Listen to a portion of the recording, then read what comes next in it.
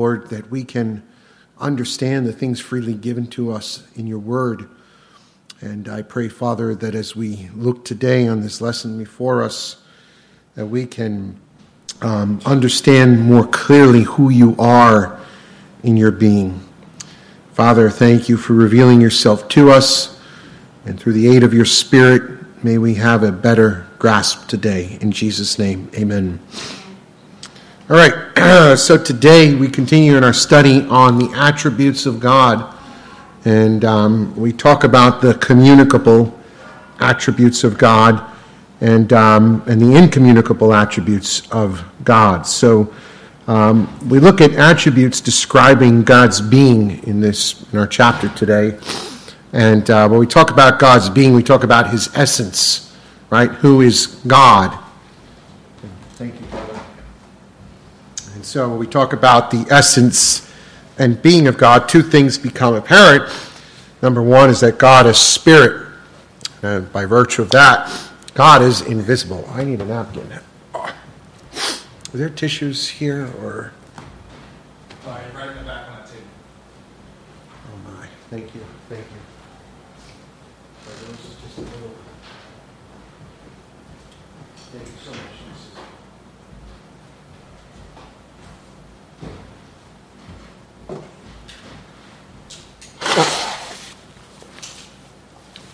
So the Bible tells us that God is spirit. Let's look at our Bibles in John chapter 4. In John chapter 4, we read about the Lord's interaction with the woman at the well, the Samaritan woman. It's amazing that John records this incident, and it's with purpose. The Samaritans were considered half-breed Jews and looked down upon by the Jews from Judea, particularly the Pharisees. And on top of that, she was a woman who was married several times, considered an immoral woman, and is the last person that a religious person or someone who's spiritual would converse with or have anything to do with. And yet the Lord Jesus takes his time and reveals some very important spiritual truths to her. In John chapter 4, we read in verse 16, and Jesus said to her, "Call your husband and come here." And the woman answered him, "I have no husband." And Jesus said to her, "You're right in saying, 'I have no husband,' for you have had 5 husbands, and the one you have now is not your husband. What you said is true." And the woman said to him, "Sir, I perceive that you're a prophet, and our fathers worshipped on this mountain, but you say that in Jerusalem is the place where people ought to worship." And Jesus said to her, "Woman, believe me, the hour is coming when neither on this mountain nor in Jerusalem you will worship the Father. You worship what you do not know. We worship what we know, for salvation is from the Jews. But the hour is coming and is now here when the true worshipers of God will worship the Father in spirit and truth. For the Father is seeking such people to worship him. God is spirit, and those who worship him must worship him in spirit and in truth." So one of the first things we discover about God's essence and being is that he is spirit. And the Samaritan woman was caught up with understanding, well, we worship here and you worship there.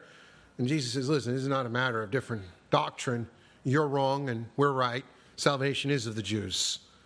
But the time's coming where none of that's going to matter where you worship. The location of worship is insignificant. What matters is in the approach to worship. God is spirit, and those who worship him must worship him in spirit and in truth. And so the geographical location does not matter as much as are we worshiping him in spirit or through the Spirit and in truth. And ultimately, that's fulfilled in the giving of the Holy Spirit that allows human beings to commune with God through the union with Christ. But it tells us something significant about God, and ontologically, that God is spirit.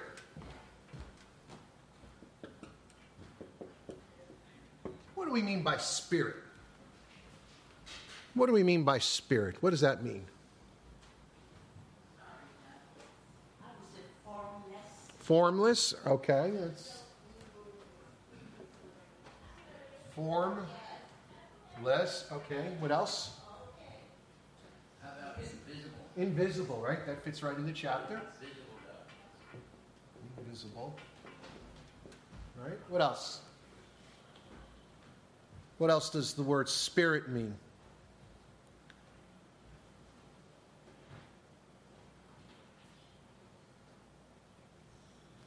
No flesh. Not a physical body.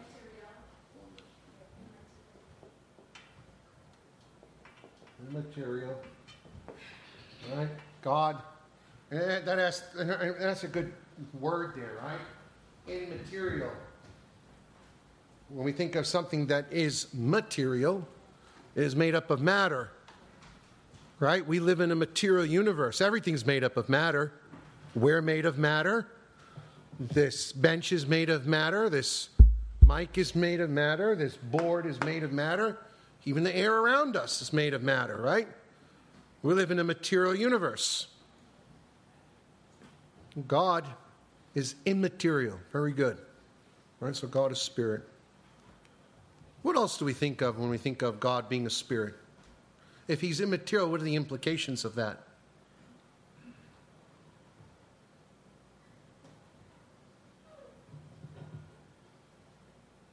Everything that's material, well, let's look at it from a different perspective. If something is material and consists of matter, what are the attributes of something that's material?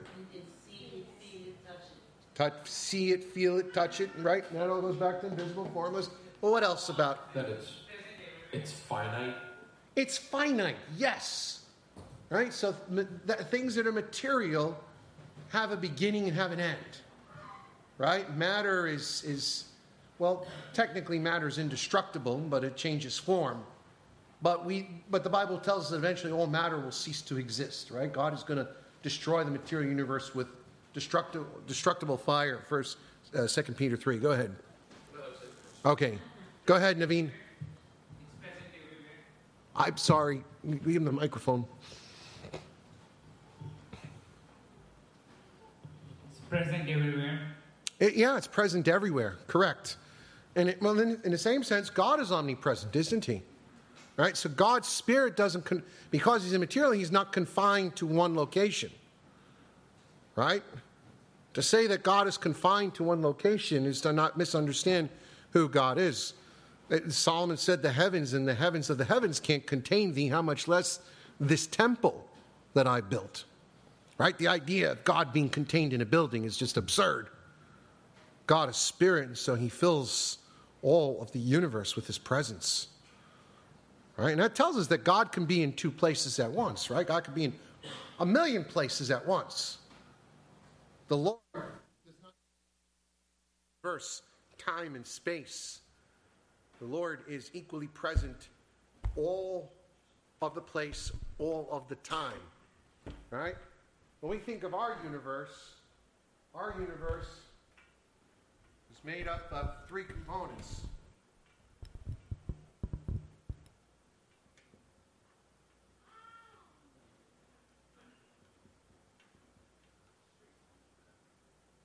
Right? Space, time, and matter. That's the universe. And it tells us in Scripture that this universe that consists of these three attributes came into existence how? God spoke it forth into existence. So the material universe exists, and God exists outside of it. He is not contained, constrained, or confined to any of these three aspects. This is why God can equally be present here and now in the presence of Grace and Truth Church at 4:35 p.m. in Hartsdale, New York on June 11th, and equally present on Pluto at the far recess of our galaxy, and equally present in the year 25 A.D. when the Lord Jesus was a carpenter in Galilee. Because God is not confined to time and space like we are. Go ahead, Rick. So, speaking of fallen spirits, they're not omnipresent, yet they're also invisible and formless. Correct. So we talk about the spirit realm, right? God is spirit. Hebrews chapter 11 tells us he's the father of spirits, right? So no life can exist outside of God. God spoke forth the material universe into existence. Consequently, he created the angelic realm, right? All the angels were created, and we know, I don't want to get too much off on a bunny trail here, but, right, God created the angelic realm, and there was a rebellion within the angelic realm. Lucifer, one of the chief archangels, rebelled against God and led a third of the angels away from heaven. Revelation 12, Ezekiel 28 describes this in great detail, Isaiah 14, and thus we have the angels who minister and God's servants, and you have demons, which are fallen spiritual beings. They are incorporeal, they are spirit beings, so that means they exist in a sense eternally. They don't die like we do.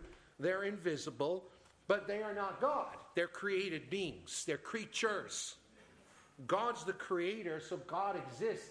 God still created spiritual creatures, whether it's angels or demons, to exist within the space-time matter continuum.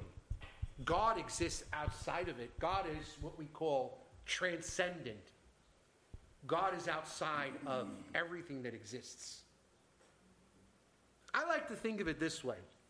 We live in what physicists understand to be the third dimension. Right? So we live in a three-dimensional world. And, when I look at you, I see three-dimensional beings. There's spatial 3 dimensions. I could see the 3 dimensions of the pews, right? There's spheres and there's squares, and you understand the shape of it, right? If I draw a stick figure here,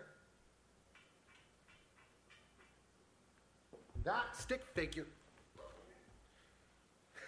You might have a pastor in the hospital today. That stick figure is 2-dimensional, right?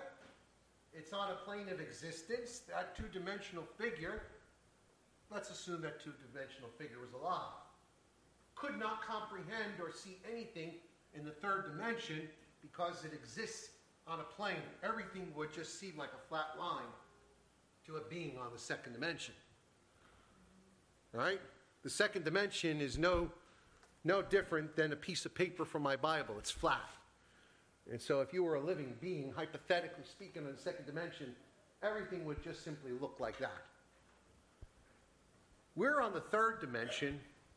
God transcends that. God is on another dimension. Some physicists imagine that there are 11 dimensions altogether in the universe. The hypothesis is that at least in the 4th or 5th dimension, you have time, right? And you can live outside of time in the 4th or 5th dimension. God transcends all of that. And just as a 2-dimensional creature can't see a 3-dimensional creature, we who live in the 3rd dimension can't quite possibly see, perceive, or know who God is on our own, unless God chooses to reveal himself. So in the Old Testament, God reveals himself through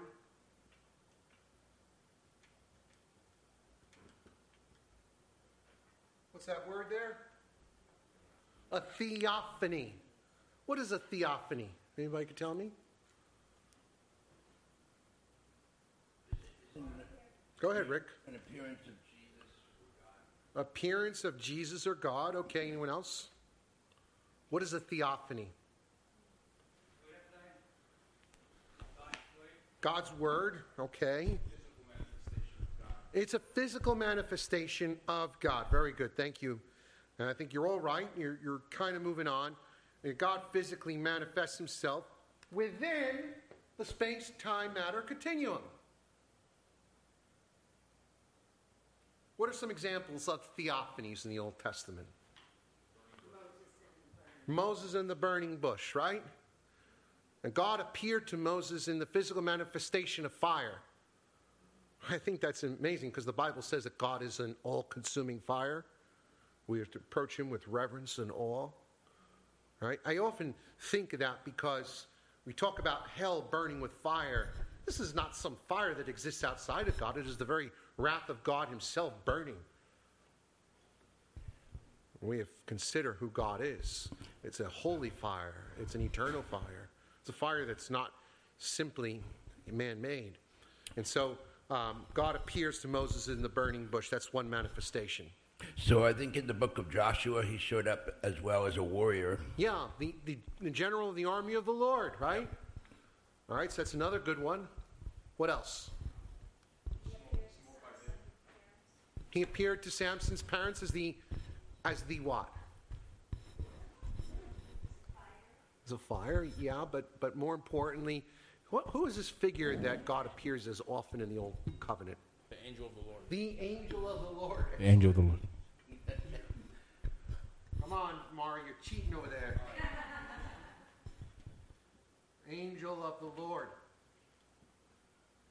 Oftentimes, right, one of the interesting occasions is in Genesis chapter 17. Turn me in your Bibles to Genesis 17. And of course, it was the angel of the Lord who appeared to Samson's mother.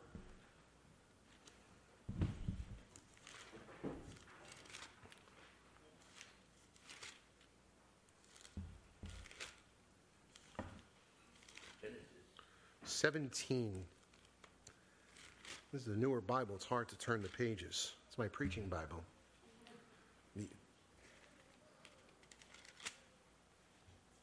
Okay. And so in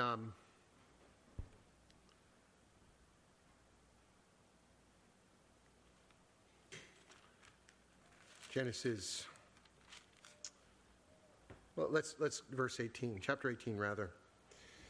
Chapter 18, verse 1, and the Lord appeared to him by the oaks of Mamre as he sat at the door of his tent in the heat of the day, and he lifted up his eyes and looked, and behold, 3 men were standing in front of him.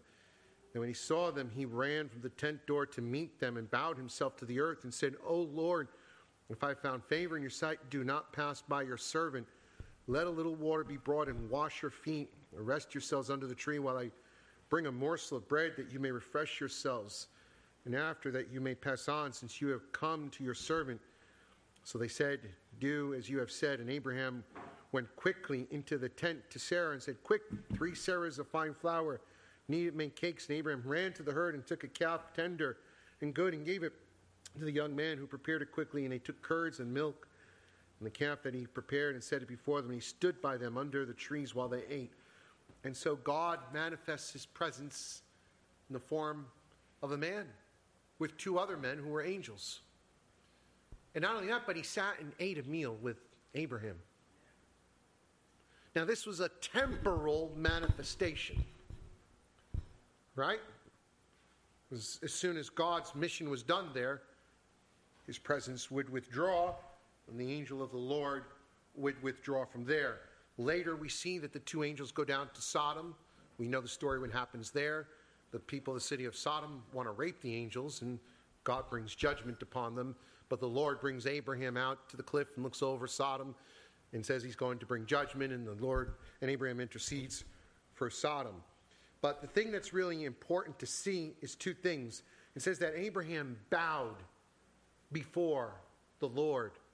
If this wasn't God, he would have said, get up, right? Because we know in the book of Revelation, whenever John bowed before the angels said, get up, for I am like you, a creature, only bow before God. But not only did the Lord here receive the worship, but was referred to as Lord in verse 33.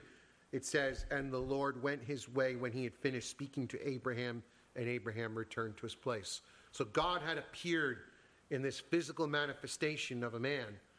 And this physical manifestation of a man appears repeatedly in the Old Testament as the angel of the Lord. What are some other forms that God appears as in the Old Testament? Go ahead, brother. So in Matthew 3, the baptism of Jesus, we have the Holy Spirit that came down in they said like a dove. Yeah. Well, there was a physical manifestation, correct. The Holy Spirit is not a dove, but manifested his presence as a Calvary dove. Chapel thinks it is. Okay, that's good. Well, I mean, Those that's Arminians. not good. But anyway, that's not good. But no, God, the Holy Spirit manifested himself. Well, I mean, there's a beautiful picture of the Trinity, right? both the Father, the Son, and all three persons of the Godhead. Behold, this is my beloved Son, with whom I am well pleased. The Lord Jesus is being baptized, and the Holy Spirit descends in the form of a dove. So we saw all three persons of the Godhead together, inaugurating the work of Christ's messianic ministry. All right, what other forms in the Old Testament? I want to move on. Go ahead. Okay, this is a question and making an answer. Okay. Thank you. I'm looking at the sacrifice of Isaac.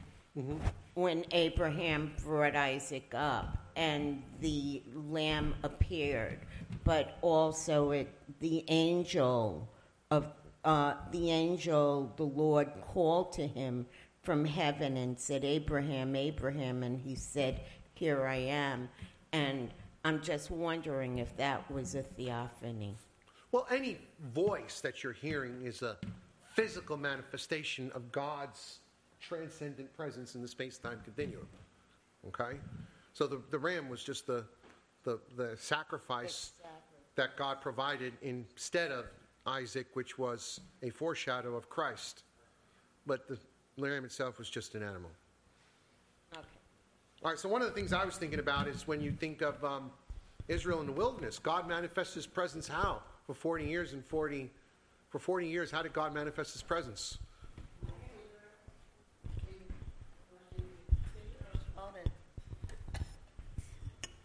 I'm going to have it right. I know fire by night and a pillar of cloud by day. Yeah, pillar of fire by night, pillar of cloud by day. Remember that the pillar confounded the Egyptians and routed them when they were chasing them and forced them into the Red Sea. And so there was this cloud, which we referred to as the Shekinah glory of God. It was the same cloud that descended upon the Ark of the Covenant in the Holy of Holies. It was the awesome and fearful and terrible presence of God, right? Or on Mount Sinai, the dark, thick cloud with fire and lightning descended. It was the presence of Almighty God. These are all physical manifestations. What about the manna? Manna was manna. It's a picture of Jesus. It's a picture of Christ, but it was manna. It was food. It was. Yeah. Okay. Yeah, it's a picture of Christ. It's a type, just like the ram is a type, but it's not Jesus. The manna was not Jesus. The manna was bread, miraculous bread that God provided for his people. With all of that said, then the question becomes, of all these manifestations of God's presence in the Old Covenant, who are we looking at? Can't be God the Father. Turning your Bibles to John chapter 1. Does anyone have a King James Version on them today? Where's Pastor Paul when you need him? That's all right. I think Marcia has a King James, right? No, you don't. Okay. Tony usually has one. All right, so in John's Gospel, chapter 1, one of the greatest chapters regarding the incarnation. And the Word became flesh and dwelt amongst us. The Word of God, right? Jesus is the Logos, the eternally existent Son of God, the expression, the Word of God, right? Has become flesh. So the ultimate theophany is the incarnation of Jesus Christ. That is where God literally becomes a man and condescends and takes on all the limitations. I want you to think of that. You exist outside of this. You created this, and you decide to enter this and become a puny little human being, restricted to all the limitations of humanity. When you think about that, that's incredible. If you remember back in the 80s, there was a famous movie, Coming to America, Eddie Murphy and Arsenio Hall. I think they made a sequel recently. Very funny movie, right? And in that movie, Eddie Murphy's a king in Africa. He's like, his people bow and worship at his feet, and he's filthy rich, and he wants to find a wife, and he decides to come to America and take on the form of a poor person, and he works in McDonald's and just seems like an average guy, because he wants to marry someone who doesn't want him for his money and his prestige, but someone who loves him just for who he is. And it's a comedy movie, but it gives you a glimpse, like to imagine forsaking all that glory and power and working at McDonald's, and how much more is it that the Son of God, who has angels surrounding him, worshiping him day in and day night, crying out, holy, holy, holy, descends and confines himself to humanity. Not only that, but subjects himself to the abuse and torture and ridicule of his creatures. It's insanity. And yet, it's the mystery of divine love. So, back to John chapter 1.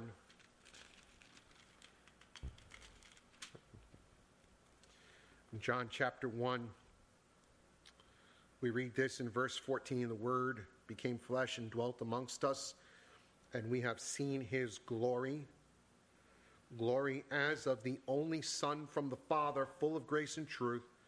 John bore witness and cried out, "This was he of whom I said, he who comes after me ranks before me, because he was before me. For from his fullness we have received grace upon grace, for the law was given through Moses, and grace and truth came through Jesus Christ. No one has ever seen God, the only God who is at the Father's side. He has made him known." Anybody want to read that from the King James? That last verse? Verse 18. No man hath seen God at any time, the only begotten Son, which is in the bosom of the Father, he hath declared him. Whew, I love the way the King James puts that. No one's ever seen God, but the Son has seen him, and the Son declares him. That's the Word. That's why he's called the Word of God, the Logos of God. He declares who God is. When Jesus speaks, what does Jesus say in John chapter 5? I never say anything that the Father doesn't give me to say. Whatever I say, the Father says. Right? The Father entrusts all judgment to the Son, because the Son glorifies the Father. I and the Father are one. I do nothing apart from my Father. Philip, you've been with me so long. Haven't you known that if you've seen me, you've seen the Father? No one has ever seen God the Father, and no one ever will. Only one person has seen God the Father and beheld his glory, and that is God the Son. Now, the people who lived in the first century saw God the Son incarnate. And there have been people throughout the church age who have seen manifestations, or Christ has revealed himself in his glorified state to different human beings. Very rare. Doesn't happen. That's not something that happens every day. And usually people claim they've seen Christ, don't believe him, because most of the time they're lying. But for instance, Paul saw the risen Christ. He appeared to him as a bright light, and he fell as though dead. John saw the risen Christ, and he fell as though dead. So one correlation you could make is that if you've seen the presence of God, if there's one common denominator through the Old Testament, New Testament, you'll see time and time again, whenever someone does see God's presence, what do? They fall as it'll kill you. Look at Exodus chapter 33.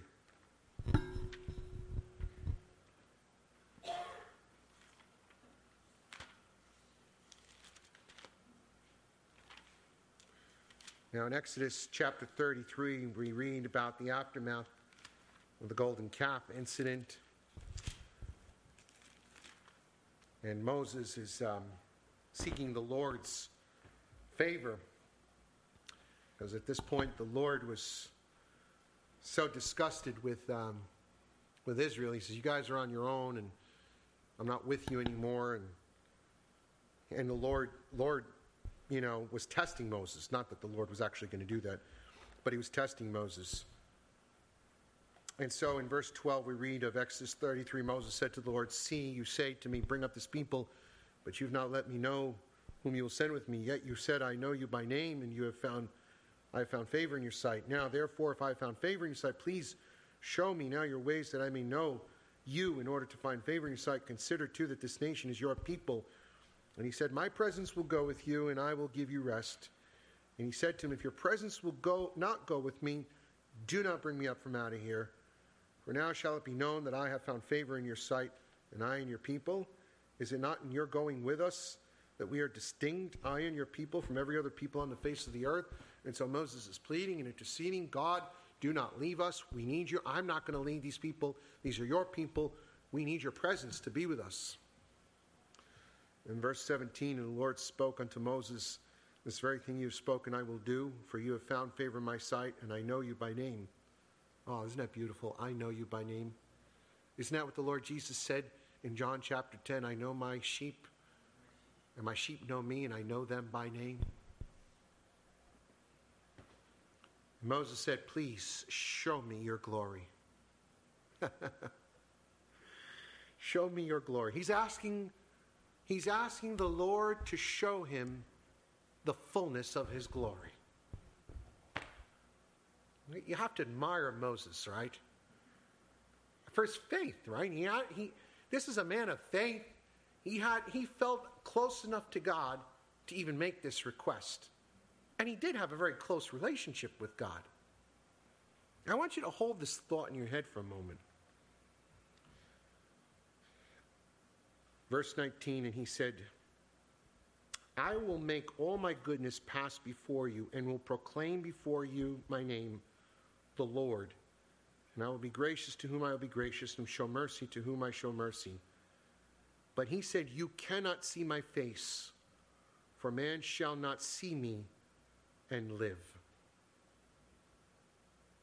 So what is this telling us? Why has no man ever seen the glory of the Father?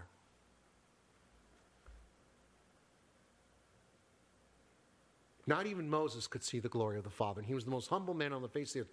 Why was he unable? Why couldn't God reveal his full glory to Moses?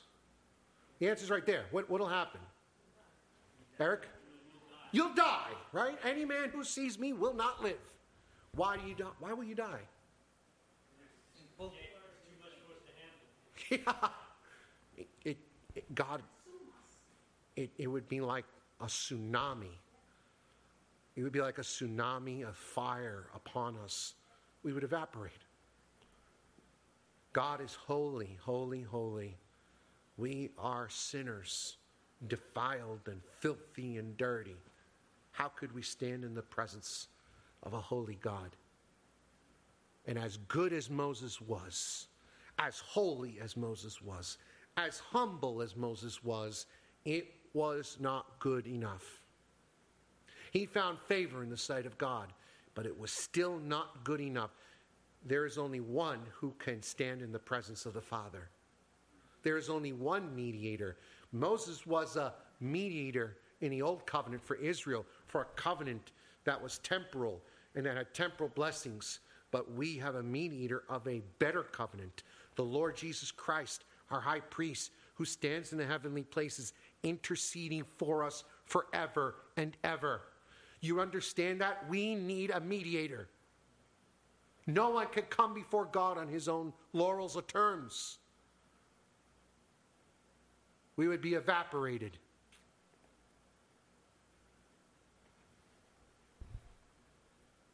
Where's the mic? Isn't that wonderful, though? Here is Moses asking God to show him his glory. And he saw the burning bush. And God did not consume him. Yes. You see the condescension of God to us? We are not able to stand before him. And yet, he humbled himself. He come down, condescends so to us. I mean, I just, you can't conceive it. You know, it's so wonderful. It's beyond us that God would do such thing. It's too wonderful. I agree. Go ahead, Latricia. What about on Judgment Day? Would that be the day where he would show? That's a good question. So I'm kind of leading up to there, right? So as humans right now, we can't see God still, where there's still that veil. It's for our good. It's for our protection, right? Just to kind of summarize what happened. So God let his goodness pass before him. And his goodness, not his glory, but his goodness, the backside of his presence passed by Moses, while Moses was covered in the cleft of the rock. Let's read through it. I don't want to paraphrase. Let's just read through it.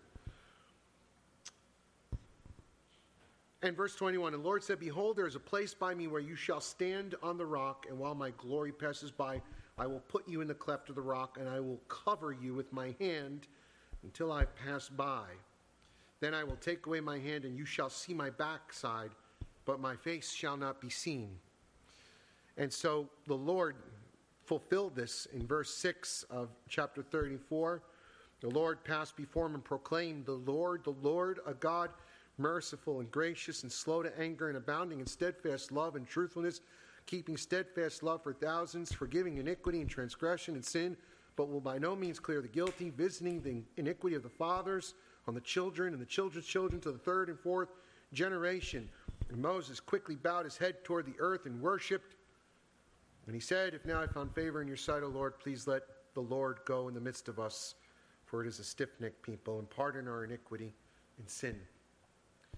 Notice this. God covers him in mercy with his hand, puts him in, I love that song by, he covers me in the cleft of the rock.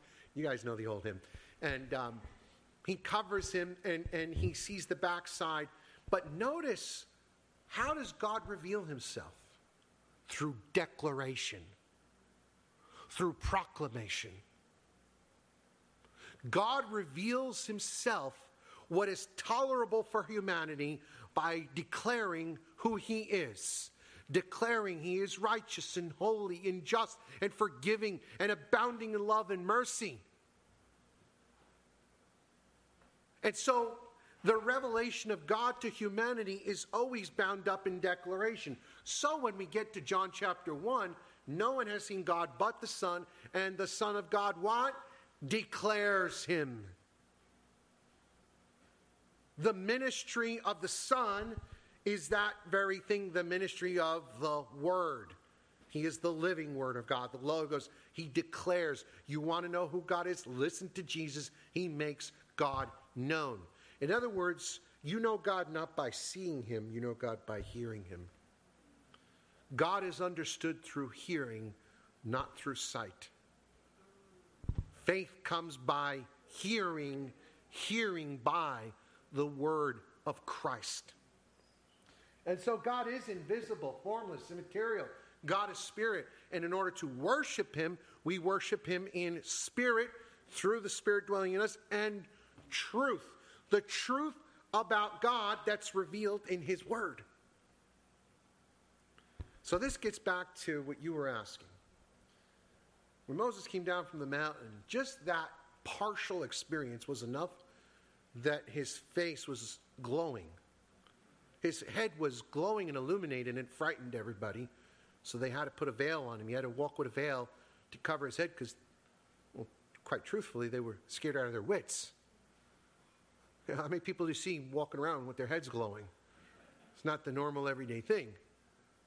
But the Bible tells us in the same way that we are glowing for God. There's a glow in us through the Holy Spirit. And although it's not visible one day we will see him face to face. That's the promise. God's preparing us for this very thing. You see, back to the Garden of Eden, man and God walked in the cool of the day together. And man and God communed face to face. Sin came in and disrupted all that. So we cannot see God face to face. But there's coming a day where we will. Turn me in your Bibles to 1 John chapter 3.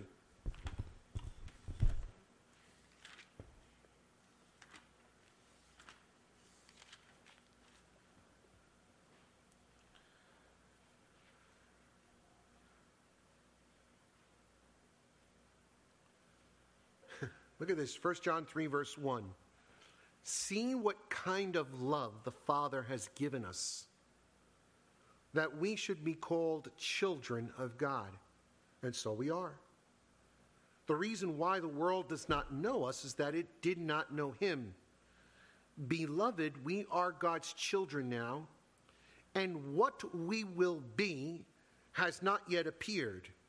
But we know that when he appears, we shall be like him, because we shall what? See him as he is.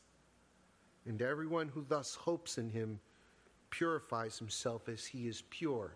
Now turn with me also to 1 Corinthians chapter 13. 1 Corinthians chapter 13. The whole point of chapter 13 is that love is the greatest thing, right? Doesn't matter how gifted and how spiritual you are or how religious you are, what matters is love. Verse 8 says, love never ends. As for prophecies, they will pass away. Tongues, they will cease. As for knowledge, it will pass away. Now listen to this, verse 9. For we know in part and we prophesy in part, but when the perfect comes, the partial will pass away.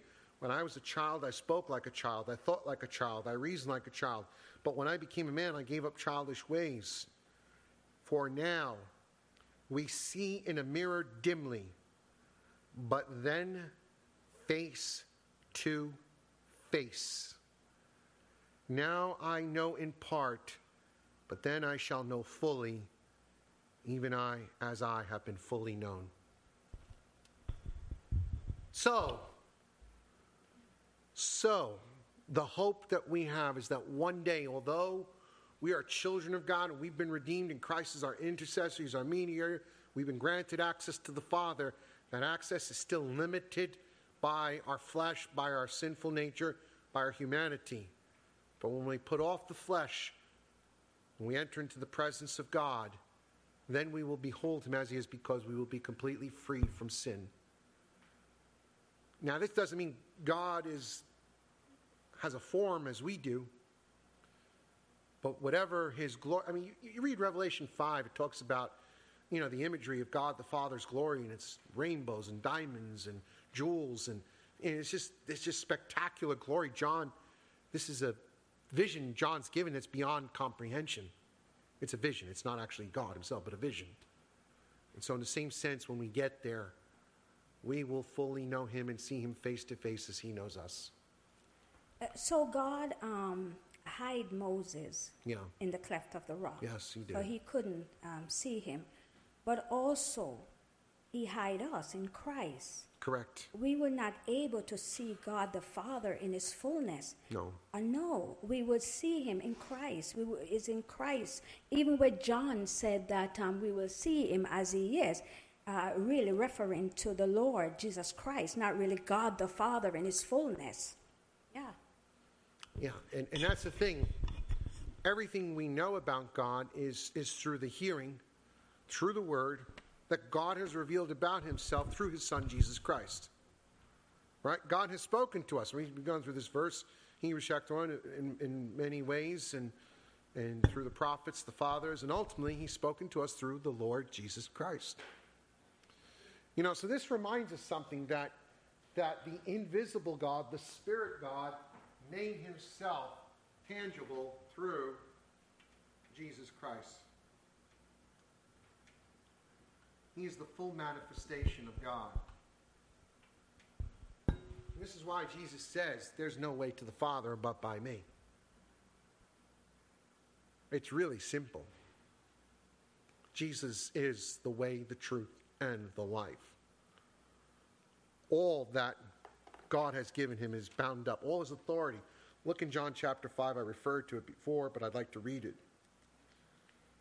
And by the way, the whole Gospel of John, next time you read through the book of John on your own devotional time, think of this theme, which is the major theme in John, the oneness of God the Father and God the Son.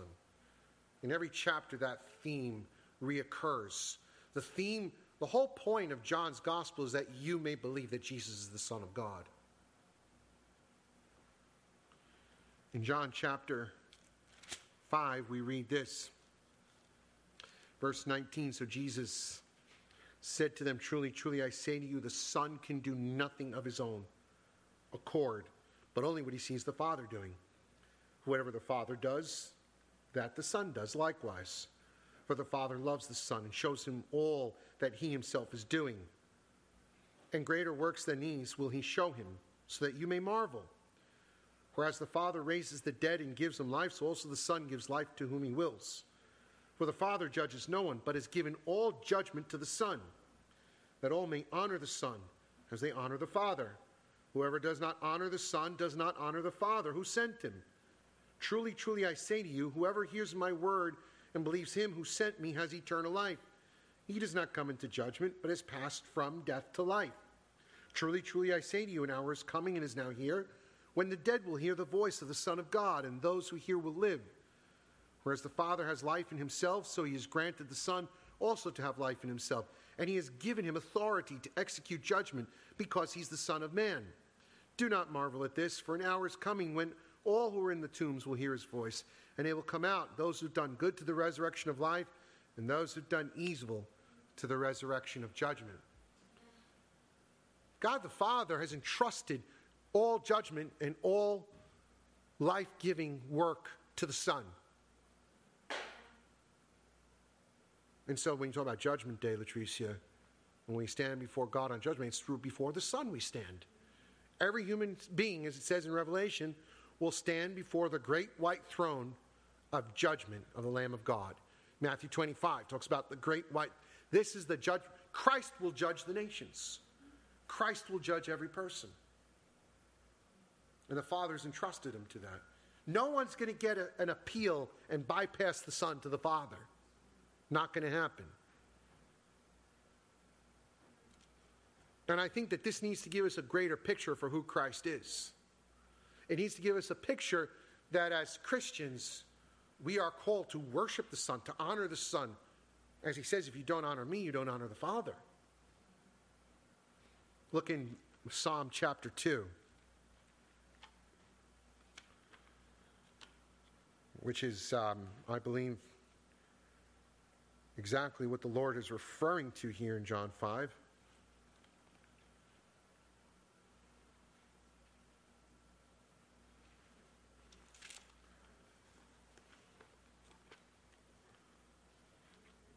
Bear with me.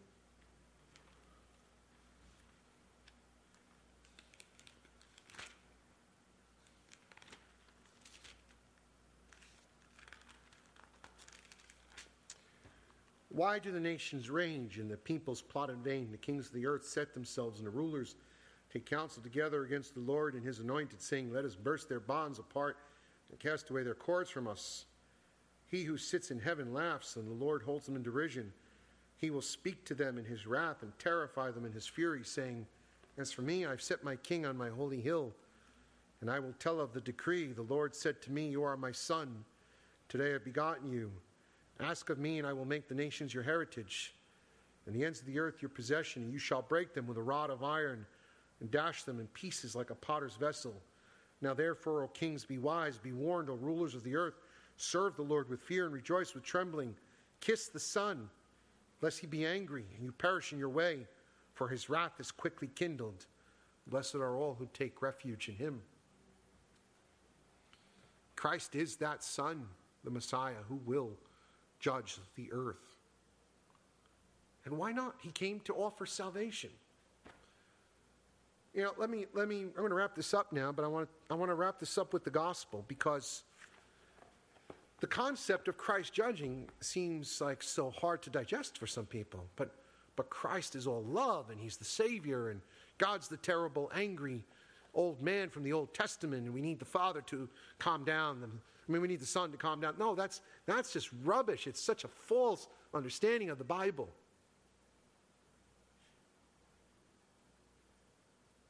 Christ comes to bear witness to the Father, to show us to the Father, to reveal the Father.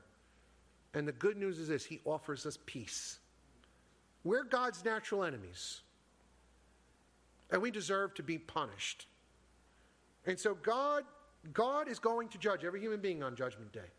No doubt about it, 100%. But in this meantime, we're in what we call an age of grace. And so the Son offers us peace.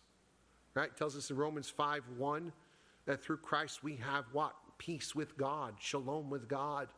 There's no peace with God apart from Christ. He offers us that peace, that reconciliation. Lay down your weapons. Come to me, all you who are weary and heavy laden. Be part of my kingdom. Surrender to me. I'm the king. You're not the king. I'm the king. Everyone who surrenders and comes to Christ finds forgiveness of their sins. Your record's cleaned. You enter into the joy of your master. And now you're a member of the family. And we tell other people this good news. We want to get other people into the kingdom. All right, that open door we talked about in our sermon today. But once the Lord closes the door, once the Lord comes back a second time, that's it. Now there's no second chances, there's no appeals. I've given you so many chances and you kept saying, no, no, no. You spurned my grace. Look at Romans chapter 2. You see, that's what's going to make God's judgment so righteous on Judgment Day. God is not unfair. God is exceedingly, exceedingly gracious. No one could tell God you're unfair, you're harsh. In Romans chapter 2, it says this in verse 4. Do you presume on the riches of his kindness and forbearance and patience, not knowing that God's kindness is meant to lead you to repentance? But because of your hard and impenitent heart, you are storing up wrath for yourself on the day of wrath, when God's righteous judgment will be revealed. You know what that's saying here? We experience the grace of God on a daily basis.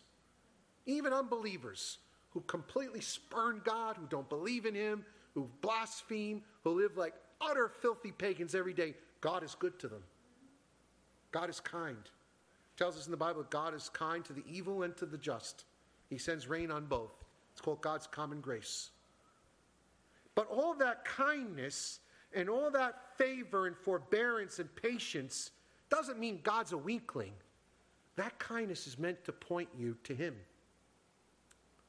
It's meant to bring about repentance. So when the day of judgment comes, God will say, I have done all these things to show who I am to you. And you kept spurning me over and over and over and over. It actually, the word there used, it says here, because of your hard and impenitent heart, you're storing up. The word storing up there is actually the word that's used for investing money with compound interest. You know, when you invest in a mutual fund or an ETF, you put in a little money each month, and little by little that grows. It compounds interest. You watch over a 10-year period, a portfolio, what started as maybe $5,000 adds up to maybe $100,000 if you have a good investment. What I'm trying to say here is, and what the scripture's saying here, is that when you resist God and harden your heart against his kindness, you're treasuring and storing up wrath with compound interest. You're accumulating and storing up and treasuring judgment on yourself. That's why Jesus says, woe to you, Chorazin, woe to you, Bethsaida. It would have been more bearable. It will be more bearable for Sodom and Gomorrah on the day of judgment than it will be for you. Why? Because if they saw the things you've seen, they would have repented with sackcloth and ashes long ago. And this is for us as God's people when we think of how much we've been exposed to, how much God has shown us. Oh, to whom much is given, much will be required. So when we talk about the spirituality of God, the invisibility of God, we understand that although God cannot be seen or known visibly, he can be heard, and we know him through the Son. And there's one final application I'll put towards this, and that is the application of the second commandment. What is the second commandment? Anybody? What is the second commandment? Oh Lord, am I doing my job? What is the second commandment? I'm failing. No, the second commandment. Yeah, thank you, Eric. Oh gosh, thank you, Lord. At least the preacher knows, thank God.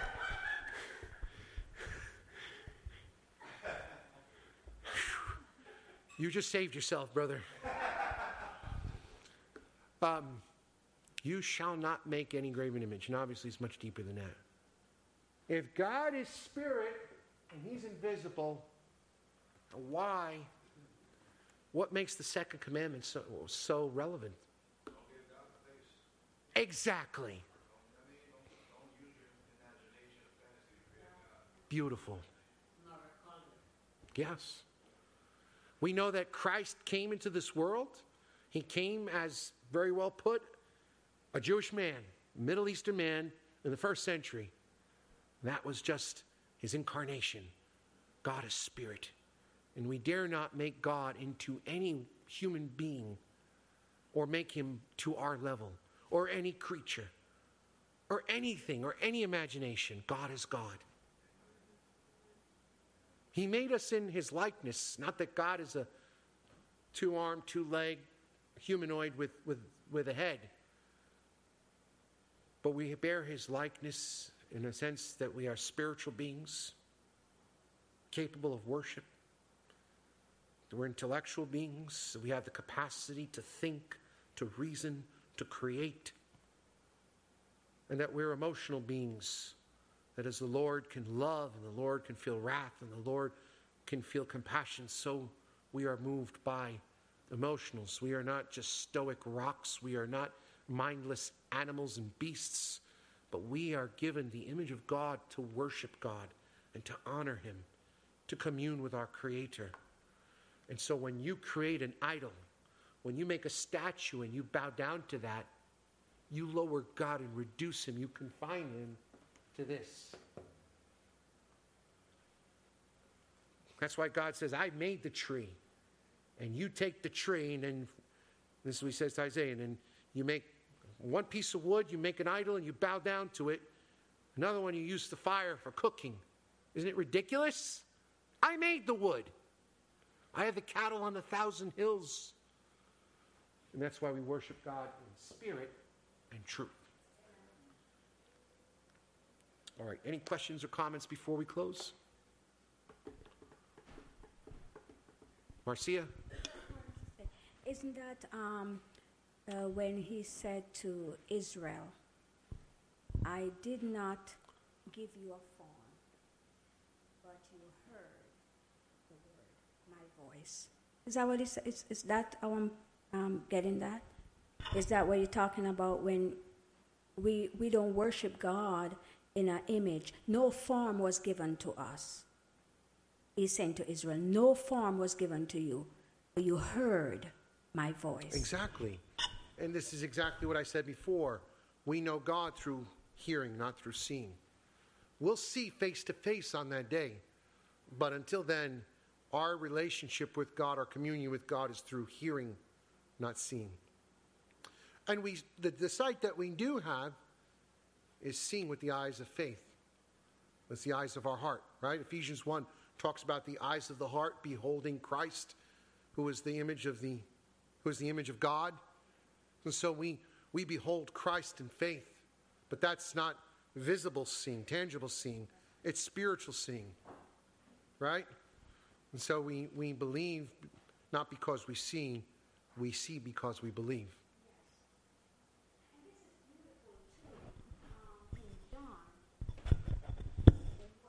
Brought out in 1 John, when John says we will see him as he is. And I thought about that because John did see him when he rose from the dead. He let them see his glorified body. Mm-hmm. When he said, look at the nail print, he was talking to Thomas. So John could say that because he see him in his glorified body. Isn't that wonderful? Well, it was still limited. He didn't see him in the fullness of his glory. Right.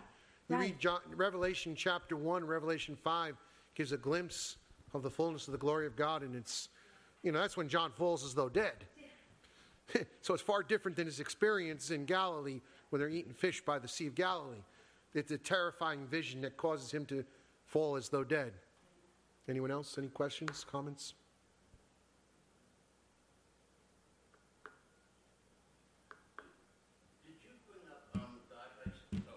That the Lord wants people to worship him in spirit and truth in this teaching today?